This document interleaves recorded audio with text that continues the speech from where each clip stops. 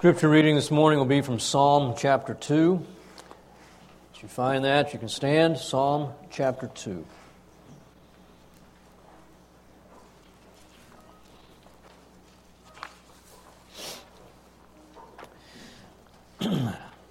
Why are the nations in an uproar, and the peoples devising a vain thing? The kings of the earth take their stand, and the rulers take counsel together against the Lord and against His anointed. Let us tear their fetters apart and cast away their cords from us. He who sits in the heavens laughs. The Lord scoffs at them. Then He will speak to them in His anger and terrify them in His fury. But as for me, I have installed my king upon Zion, my holy mountain. I will surely tell of the decree of the Lord. He said to me, Thou art my son, today I have begotten thee. Ask of me, and I will surely give you the inheritance, the nations as thine inheritance, and the very ends of the earth as thy possession. Thou shalt break them with a rod of iron. Thou shalt shatter them like earthenware. Now therefore, O king, show discernment. Take warning, O judges of the earth. Worship the Lord with reverence, and rejoice with trembling. Do homage to the Son, lest He become angry, and you perish in the way. For His wrath may soon be kindled. How blessed are all those who take refuge in Him. Let's pray. Lord, You are the sovereign King, the Lord of lords, King of kings. And God, we are people who have acknowledged, Lord, that we are nothing before You, apart from You. We have no power. All power and might belong to You. We thank You, God, for Your grace toward us. We thank You that You love us and all that You have done for us in Jesus. I pray, God, that as we look at Your word this morning, that we would again just have You impress upon us that You are our sovereign, powerful God, and You love us and have nothing in Your heart but grace toward us, and that we would be humbled before You, Lord, and walk before You in the praise of You that You are so worthy of. In Jesus' name, amen. You may be seated. Well, we're going to be looking this morning in 2 Samuel at chapters 8, 9, and 10. They kind of form a unit. 8 and 10 are more of David's battles and victories. He is mopping up the territory of Israel as defined by Abraham and Joshua. First time this has been done, Joshua didn't complete it, and it hasn't happened since then. And David comes on the scene, and through his faith and obedience to God, what seemed like an impossible thing for now several hundred years is taken care of quickly. And all of these enemies are put down. I think in these chapters 8 and 10, we see the sovereign power of God working through His man, the king. Remarkable time. And so in chapter 8, it says, Now after this, it came about that David defeated the Philistines and subdued them. That had not been done before, and the Philistines will never be a problem again. And David took control of the chief city from the hand of the Philistines, and that would have been Gath. He defeats that, and in doing so, takes control of the whole area. And then he turned to Moab. So Philistines were on the western seaboard near the Mediterranean Ocean. Moab on the other side of the Jordan River to the east. And he defeated Moab, and he measured them with the line, making them lie down on the ground. And he measured 2 lines to put to death and 1 full line to keep alive. And the Moabites became servants to David, bringing tribute. We don't know why David killed 2/3 of them and let 1/3 survive. Just not enough commentary there to know what was going on. But we know that at least David is showing some mercy to these people. And they will never again trouble Israel as they had in the past. And then verse 3, David turned to the north, and David defeated Hadadezer. See, I spent time looking at all these words here to get them right. It's hopeless. The son of Rahab, king of Zobah, and he went to restore his rule at the river being Euphrates. And so David has turned to the north, and he's brought an initial peace here between himself and Syria by defeating them. And then he says that he has all these capture of horsemen and their horses, and he hamstrings the horses, and he takes a few chariots captive. All of this David is asserting by the empowerment of God his authority over these nations. And then after turning to the north, he turns to the south, and David will defeat the Edomites. So down in verse 13, so David made a name for himself when he returned from killing 18,000 Syrians in the Valley of Salt, and he put garrisons in Edom. In all Edom he put garrisons, and all the Edomites became servants to David. And the Lord helped David wherever he went, and David reigned over all Israel, so David administered justice and righteousness for all his people. So this is a king who is just exercising complete authority over all the territory. Chapter 10, he starts to have trouble again with the Syrians and with the Ammonites.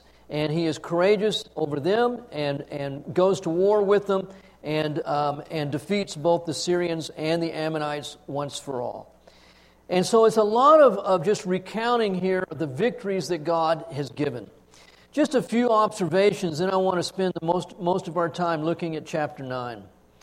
These nations, for the most part, that David was defeating were within the territory of Israel, right within the borders that God had described for Abraham.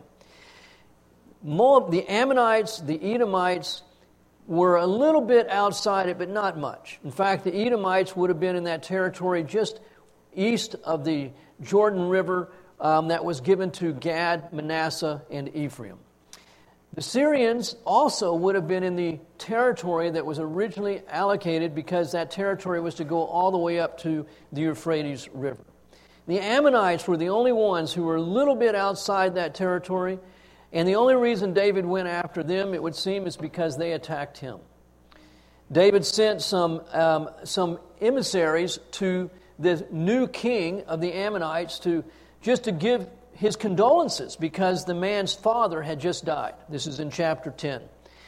Apparently, sometime earlier in David's life, probably in the time that he was running from Saul, David had become friends of the king of the Ammonites. And now that the man has passed away, David sent emissaries to the son saying, I'm sorry that you've lost your dad. Well, that man received some bad counsel, and he said, David's not really being friendly to you. He's looking for a way to spy out your territory. And so they humiliated David's men. They shaved their beards and cut off their garments at the waist and sent them on their way, which was really an act of war. Even today, if our ambassadors were to be treated the way these men would be treated, we would assume that this is an act of war.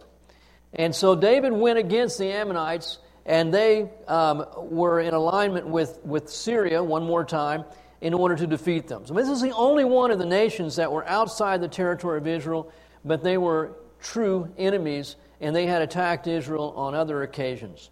I say that because sometimes we get the idea that men like David were just dominant and expansionist and greedy and power-hungry, and nothing could be further from the truth. David left all the other nations alone. He didn't attack the Egyptians. He didn't go anywhere else. He knew that this is the territory that God had given Israel. And in faith and in obedience, he was doing what God raised him up to do. This was not a man who's just greedy for power and wants to see his borders expanded just for the sake of his own name recognition. He is not aggressive toward any other nations. He is acting in faith and obedience. But the big thing here, I think, is we're supposed to get, and this is why I read Psalm 2 this morning, is that ultimately the activity of David, we are supposed to see, is an illustration of the activity of Jesus. And so some of these verses in chapter 2 will later be used as a direct reference to Jesus Christ. David was a prefigurement, an illustration of Jesus and what he would come to do. So looking back at chapter 2 again, just briefly, of Psalms, why are the nations in an uproar and the peoples devising a vain things? The kings of the earth take their stand, and the rulers take counsel together against the Lord and against His anointed. So these nations aren't just the enemies of David and the enemies of Israel. They are the enemies of God. And God will ultimately raise up a king who will put down all his enemies. And so David's life story here at this juncture is a picture of what Jesus will ultimately come and do. So the nations say, "Let us tear their fetters apart and cast away their cords from us." But all of their intent is futile.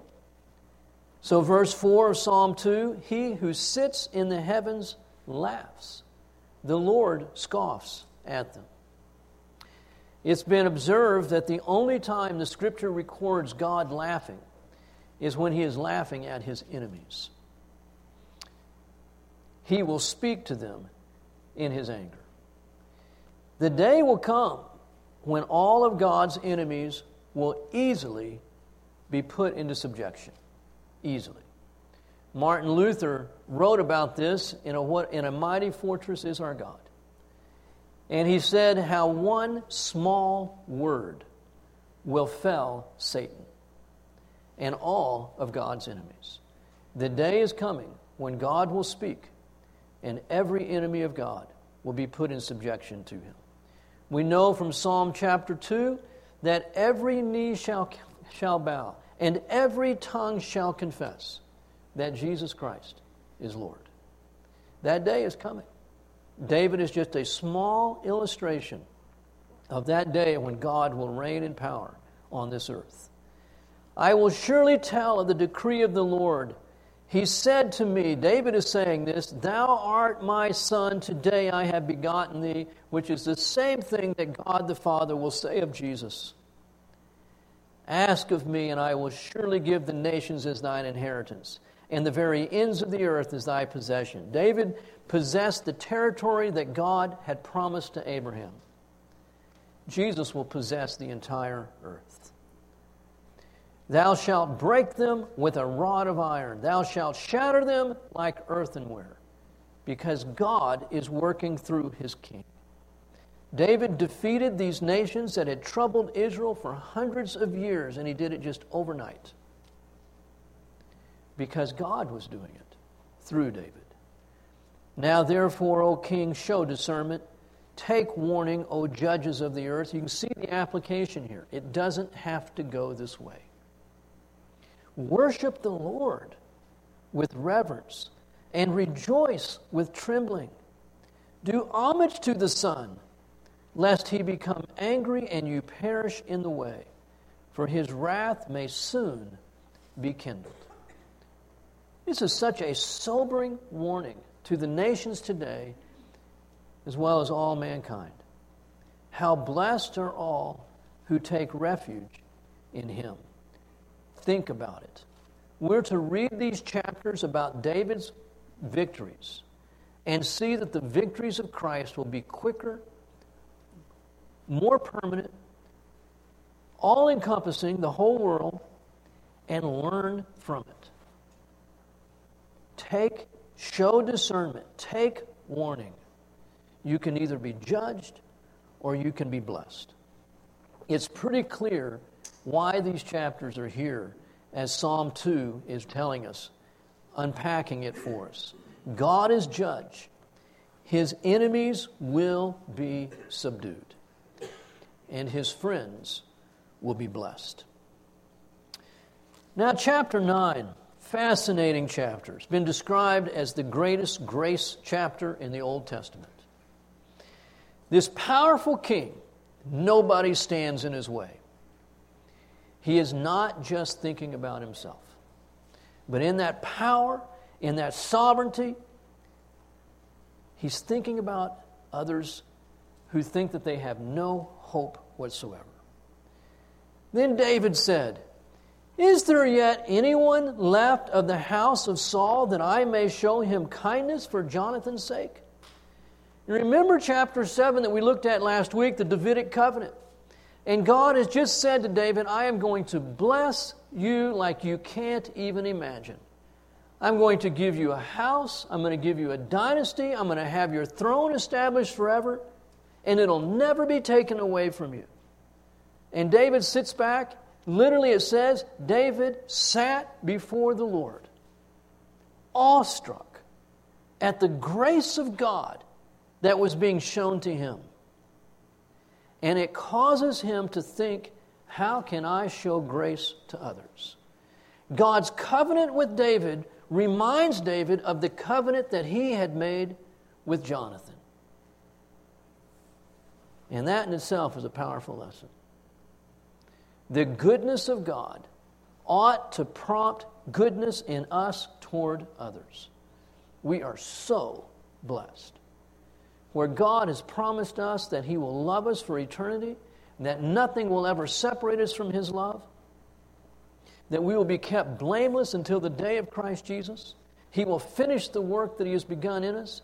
He has lavished His grace upon us. He has given us everything that pertains to life and godliness. How could God have blessed us more than He has? It ought to humble us and open our eyes to see the needs around us and how God might want to use us to bless others as we have been blessed. Our guy students at His Hill went camping at Garner State Park on Friday, and Michael, my son, was with them, and so I asked for a report when he got back, and he told me, he says, Dad, most of these guys have never cooked over a fire. And so Michael took some charcoal along. And so he piled up a little charcoal, and he lit it, and he's going to wait for it to turn white so he could separate it and then put the meat on the grill. Where guys were walking over and putting big logs on top of his charcoal.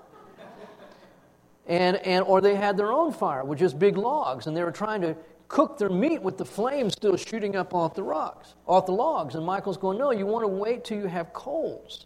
And you can get coals from logs, but it takes longer. That's why I'm using the charcoal. Wait, you don't cook over big flames. You cook over hot coals. He had no idea.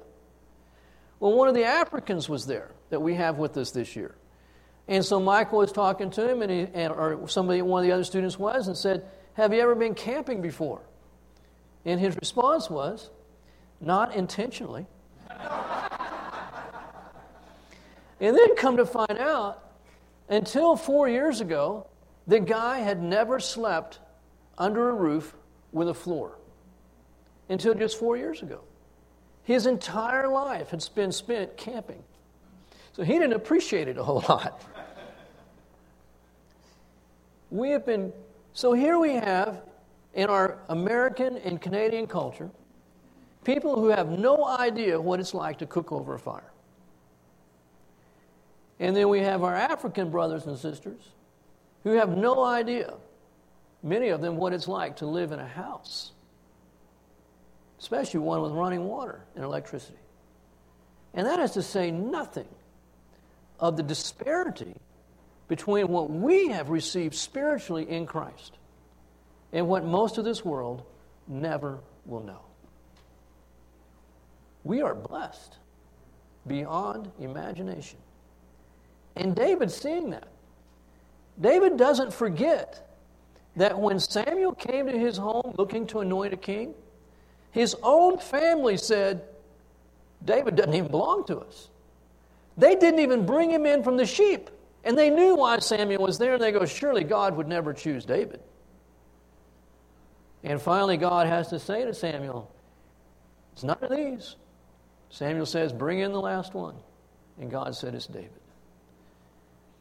So no wonder when God has said to David, I'm going to bless you beyond anything you can ask or think. David remembers his commitment to Jonathan and to be good to him and his family. And so David says, are there not any relatives of Saul left? So clearly David didn't know.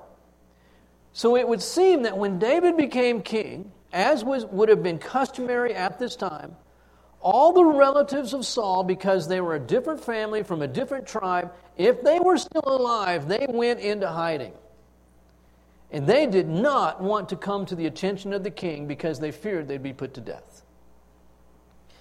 So now there was a servant of the house of Saul whose name was Ziba, And they called him to David, and the king said to him, "Are you Ziba?"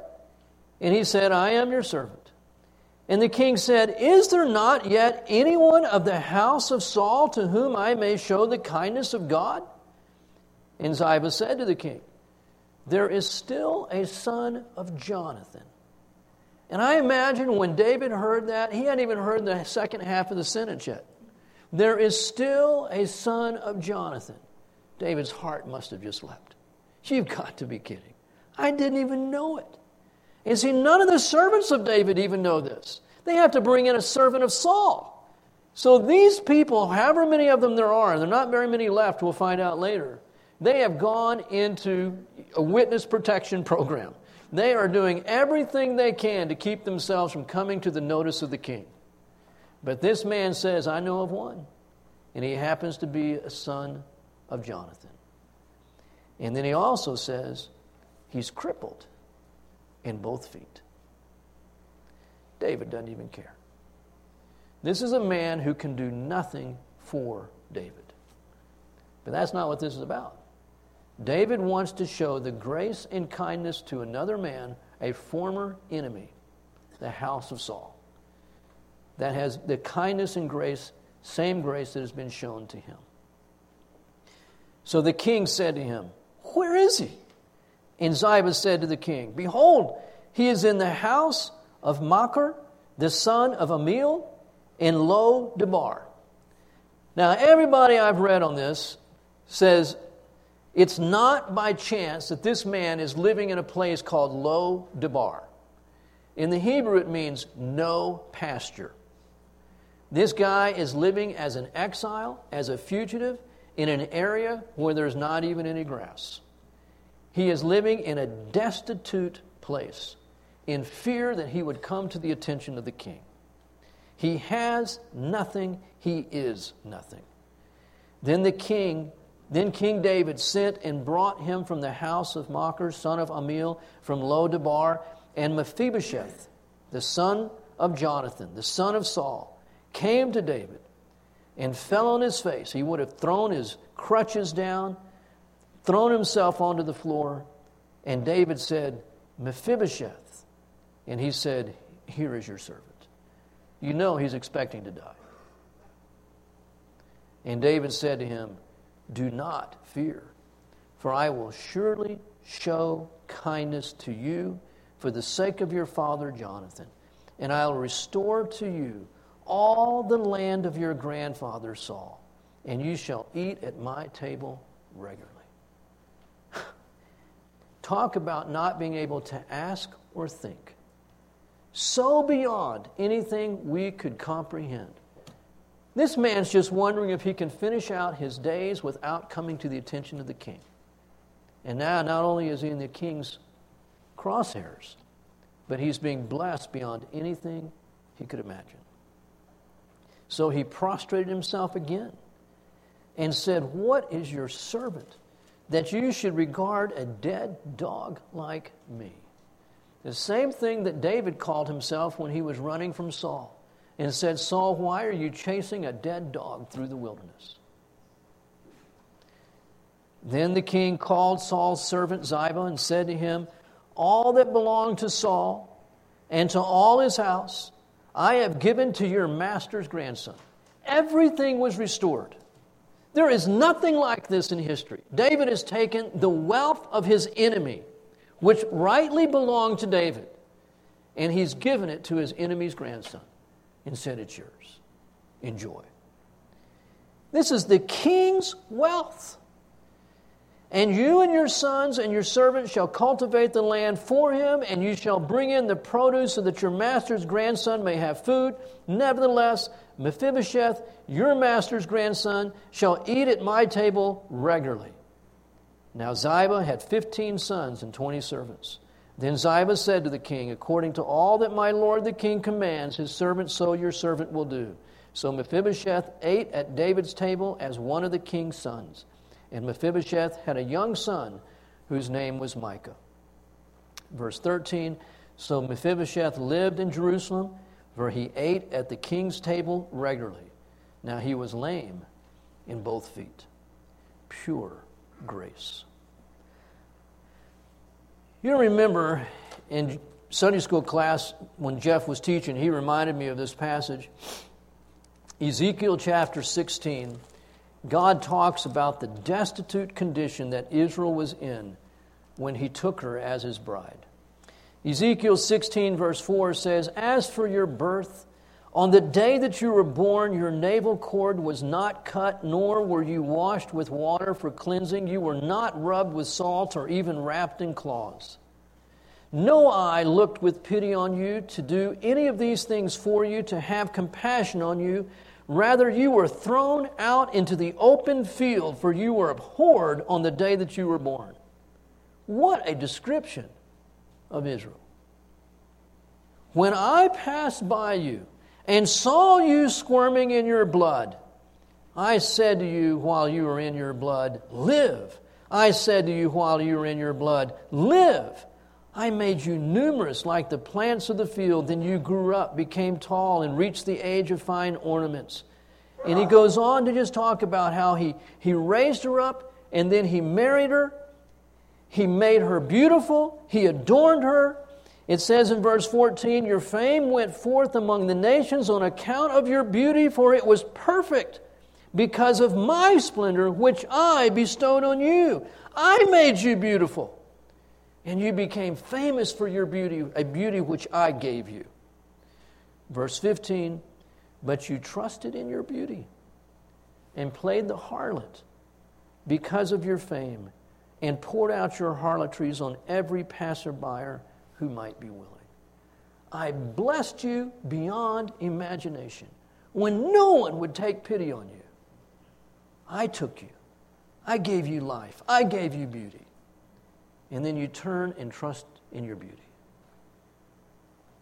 This is why I think that God in His wisdom put chapter 9 between chapter 8 and 10.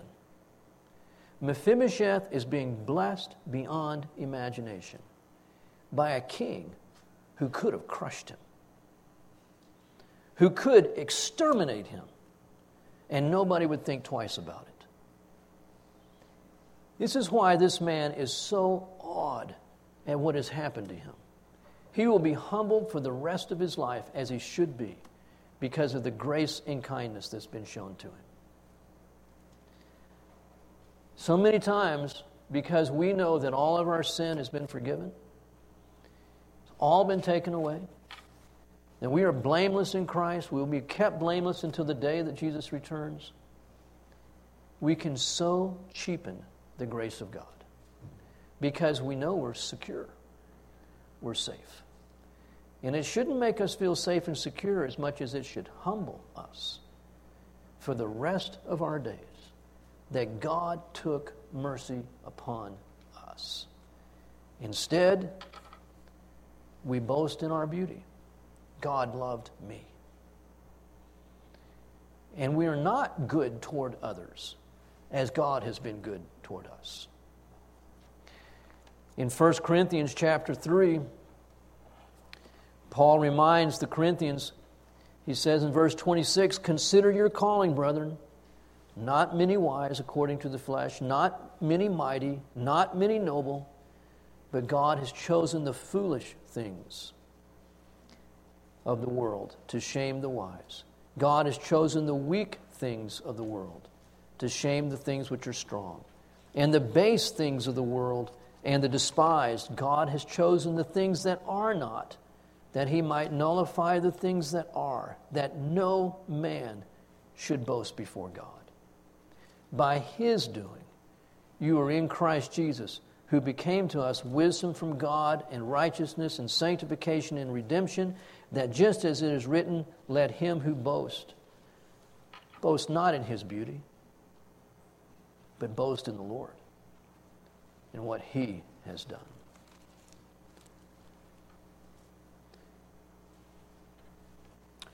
In chapter 4 of 1 Corinthians, Paul says, we, the apostles, have become, in verse 13, as the scum of the world, the dregs of all things, even until now. You know, that's never easy to take. When people treat us like scum and coffee dregs, Who wants coffee grounds? Who wants pond scum? And Paul says that's how we're treated, like scum and dregs.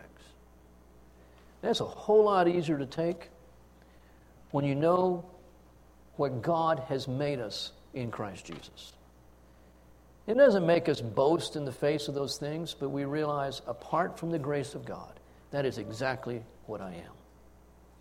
And nobody can treat me worse than what is already true of me apart from Jesus. Mephibosheth would not have been able to believe, much less just comprehend, what had just happened to him. That this all-powerful king, who has the power of life and death, has chosen to use that power to bless him, as God has done for us in Jesus.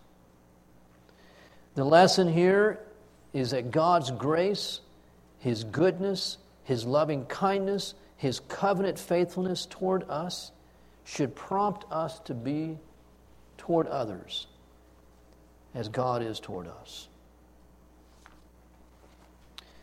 One of the consequences of David being this good to Mephibosheth, the grandson of Saul, the son of Jonathan, is that the one tribe of Israel that should have been most suspicious and most disloyal to David, the tribe of Benjamin, now will become the tribe most loyal to David. Did you know that?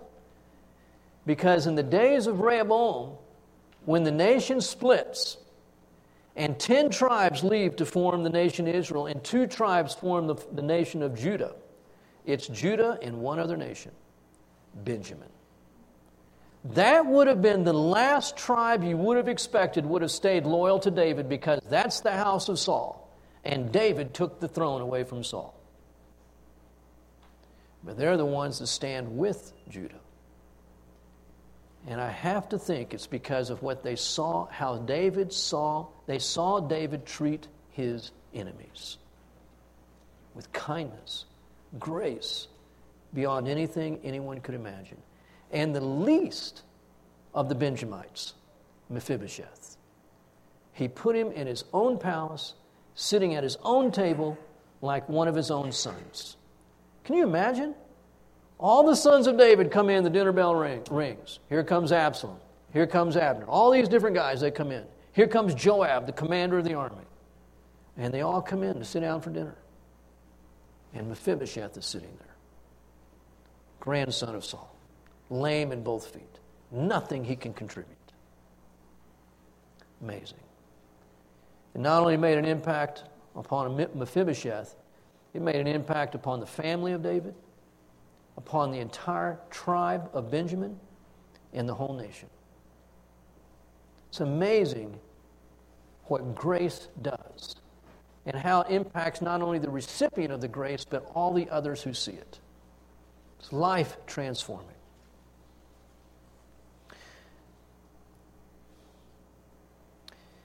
We know that as we look at Mephibosheth, there's a number of different applications that point to us. One that I didn't see anybody else mention, so it's because of my great insight here that I saw it, obviously. Joke. David didn't just put Mephibosheth at his table. But David, in restoring to Mephibosheth all the properties of his grandfather, and having Ziba cultivate those fields and take in produce from them, he's not just making Mephibosheth a welfare recipient, far from it. He is a recipient of grace. And in that grace, Mephibosheth is being made now a contributor to society. That's a powerful lesson. He is not just a passive recipient of grace. That grace is meant to become something that is productive, life-transforming. So he goes from living in Lo-Debar, where there is no pasture, now to being a successful farmer by the grace of the king. I see a strong parallel there with us. Again, God has bestowed His grace upon us, not just that we could go to heaven someday, but that a life could be transformed where what we were is not what we are now. And His grace is operative in our lives so that our lives can actually be a blessing to others. Other people can be sustained and blessed because of what God is doing in us. I got out Chuck Swindoll's commentary on the life of David and appreciated some of the things that he said here. I just want to read through some of it. Just some observations and lessons that we can get from David's treatment of this man. Number one, once Mephibosheth enjoyed uninterrupted fellowship with his father, son of King Saul. So with Adam, who walked with the Lord in the cool of the evening and enjoyed an uninterrupted fellowship with his Creator Father. Like Adam, Mephibosheth once knew what it was like to be in close relationship with the king. Number two, when disaster came, the nurse fled in fear, and Mephibosheth suffered a fall. It left him crippled for the rest of his life. Likewise, when sin came, Adam and Eve hid in fear. The first response of humanity was to hide from God, to find reasons for not being with God. As a result, mankind became a spiritual invalid and will be so forever on earth. Number three, David the king, out of sheer love for Jonathan, demonstrated grace to his handicapped son. So God, out of love for His Son, Jesus Christ, and the penalty He paid on the cross, demonstrates grace to the believing sinner. He is still seeking people who are spiritually disabled, dead due to depravity, lost in trespasses and sins, hiding from God, broken, fearful, and confused, who are walking with God today because He demonstrated His grace to us out of love for His Son. Number four, Mephibosheth had nothing, deserved nothing, could repay nothing. In fact, didn't even try to win the king's favor. He was hiding from the king. The same is true of us. We deserved nothing, had nothing, and could offer nothing. We were hiding when He found us. Number five, David restored Mephibosheth from a place of barrenness to a place of honor. He took this broken, handicapped person from a hiding place where there was no pasture land and brought him to the place of plenty, right into the very courtroom of the king. The analogy is clear. God has taken us from where we were and brought us to where He is, to a place of fellowship with Him. He has restored us to what we once had in Adam. Number six, David adopted Mephibosheth into his family, and he became one of the king's sons. This is what God has done for the believing sinner, adopted us into the family of the heavenly King. He has chosen us, brought us into His family, and said, "You sit at my table and enjoy my food. I give you my life." Every Christian is adopted as a family member of God. 7, Mephibosheth's disability was a constant reminder of grace. He had nothing but crutches, yet he was given the plenty of the king. Every time he limped from one place to the next, from one step to the next, he was reminded, I am in this magnificent place because of the pleasures, enjoying the pleasures of this position because of the grace of the king and nothing else. And number 8, when Mephibosheth sat down at the table of the king, he was treated just like any other son of the king. That's the way it is now, and the way it will be throughout eternity when we feast with our Lord. Can you imagine sitting down at the table with Paul and Peter and John, and perhaps asking James to pass the potatoes, and talking to Isaac Watts and Martin Luther, Calvin and Wycliffe, to break bread with Abraham and Esther, Isaiah, and yes, King David himself, along with Mephibosheth. And the Lord will look at you and He'll say, you're mine. You're as important to me as all my other sons and daughters. Here's the meal. Isn't that going to be a glorious day? Appreciate that word picture so much. The day is going to come when we're all going to sit at the banquet hall of the Lord Jesus Christ. Abraham's going to be there. Noah will be there. Adam will be there. David, Isaiah, John the Baptist. And we get to sit at their table. And they will say they get to sit at our table because they know that they are recipients of grace just as we are recipients of grace. And we all get to sit together because of the grace of God. What a good God He is. This man was humbled, promoted to royalty again, filled with gratitude, made a contributor to society, all by the grace of God. Paul says in Romans 5, I love that passage. You hear me make reference to it so many times. It's got to be my favorite passage in all of the Bible. He says, he four descriptions of us before we were saved. Helpless, ungodly, sinners, and enemies of God. And while we were in that condition, but God demonstrates His love for us by giving His Son to die for us. It's grace. Why has He done that? So that He would be glorified as we live humble, grateful lives, never forgetting for the rest of our lives what Jesus has done for you and me. How can we possibly boast? Living in that humility, brokenness, because of the goodness of God. And in turn, looking for opportunities to bless others, even when they are our enemy. We were the enemies of God, and He gave His Son to die for us.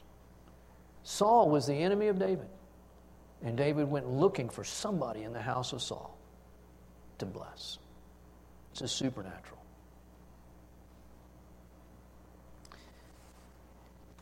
Next Sunday is Palm Sunday, and then Easter. Love this time of year more than just because of the weather or because it's turkey season.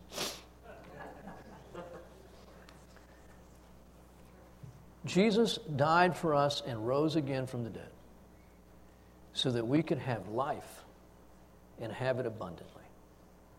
He takes the poor, destitute, poverty-stricken, helpless, handicapped, crippled, and has us sit at His table. And every one of us are examples of that grace. Miracles because of the grace of God. Jesus lives, and He lives in us. It's become our tradition for the last number of years on Palm Sunday to take some time to show in our own life testimonies, to remind each other that God is performing the miraculous in every one of us. Every one of us is a miracle of the redeeming grace of God. Some are more spectacular in that than others, doesn't matter. But every one of us, God has taken the crippled and the helpless and brought us into His family. So we will have 3 folks from Bernie Bible Church next Sunday sharing their testimonies. Jack Visuette's going to share. Marcel Smith is going to share. She's trying to hide back there. And Mark Griggs, my son-in-law, is going to share. So I really hope you make a point of being here. It's great. I don't know if you know it, but back in the 60s and 70s, there was a movement that God brought about in the United States called the Lay Witness Renewal Movement. It just got that title. It didn't start out with a title. It started out as just average, plain Christians sharing their testimonies in churches that they were going to as visitors over a weekend, Friday, Saturday, and Sunday. And revival began sweeping through this part of the United States. Principally, that movement was focused on Methodist and Presbyterian churches, where people had never heard someone say, I know Christ personally. Let me tell you how He has worked in my life. And so lots of church people were getting saved just by hearing someone else say, I know Jesus lives. I'm an example of it. It is powerful to hear other people say, this is who Jesus is. I know Him to live. And then Easter Sunday, we've been looking for an opportunity for Vincent to be able to preach again. And I haven't been traveling as much as I sometimes do. And so we wanted to get him in sooner than later. He's not getting any younger, none of us are. And so Vincent has agreed to preach on Easter Sunday. So he'll be here. I'm really looking forward to these next 2 Sundays. We have a good God. God is so good. We are Mephibosheth, each of us. And we've been so blessed. Let me close us in prayer. Thank you, Father, for just showering upon us your loving kindness, promising us, God, it would never be withdrawn, new every day. Truly, God, it is grace. It will always be undeserved. I pray, God, that we would just be kept in that place of humble dependence and gratitude because of who you are and all you have done for us in your Son, Jesus. I pray that we would also, Lord, just live, not be complacent, not taking for granted your grace, but remembering that you are the sovereign, powerful King, Lord of the earth, and you will reign supreme, and that you will crush your enemies. And yet, while we were your enemies, you gave your Son to die for us. Pray that your holiness and your righteousness and your power, God, would keep us in that place of dependence and humility. In Jesus' name, amen.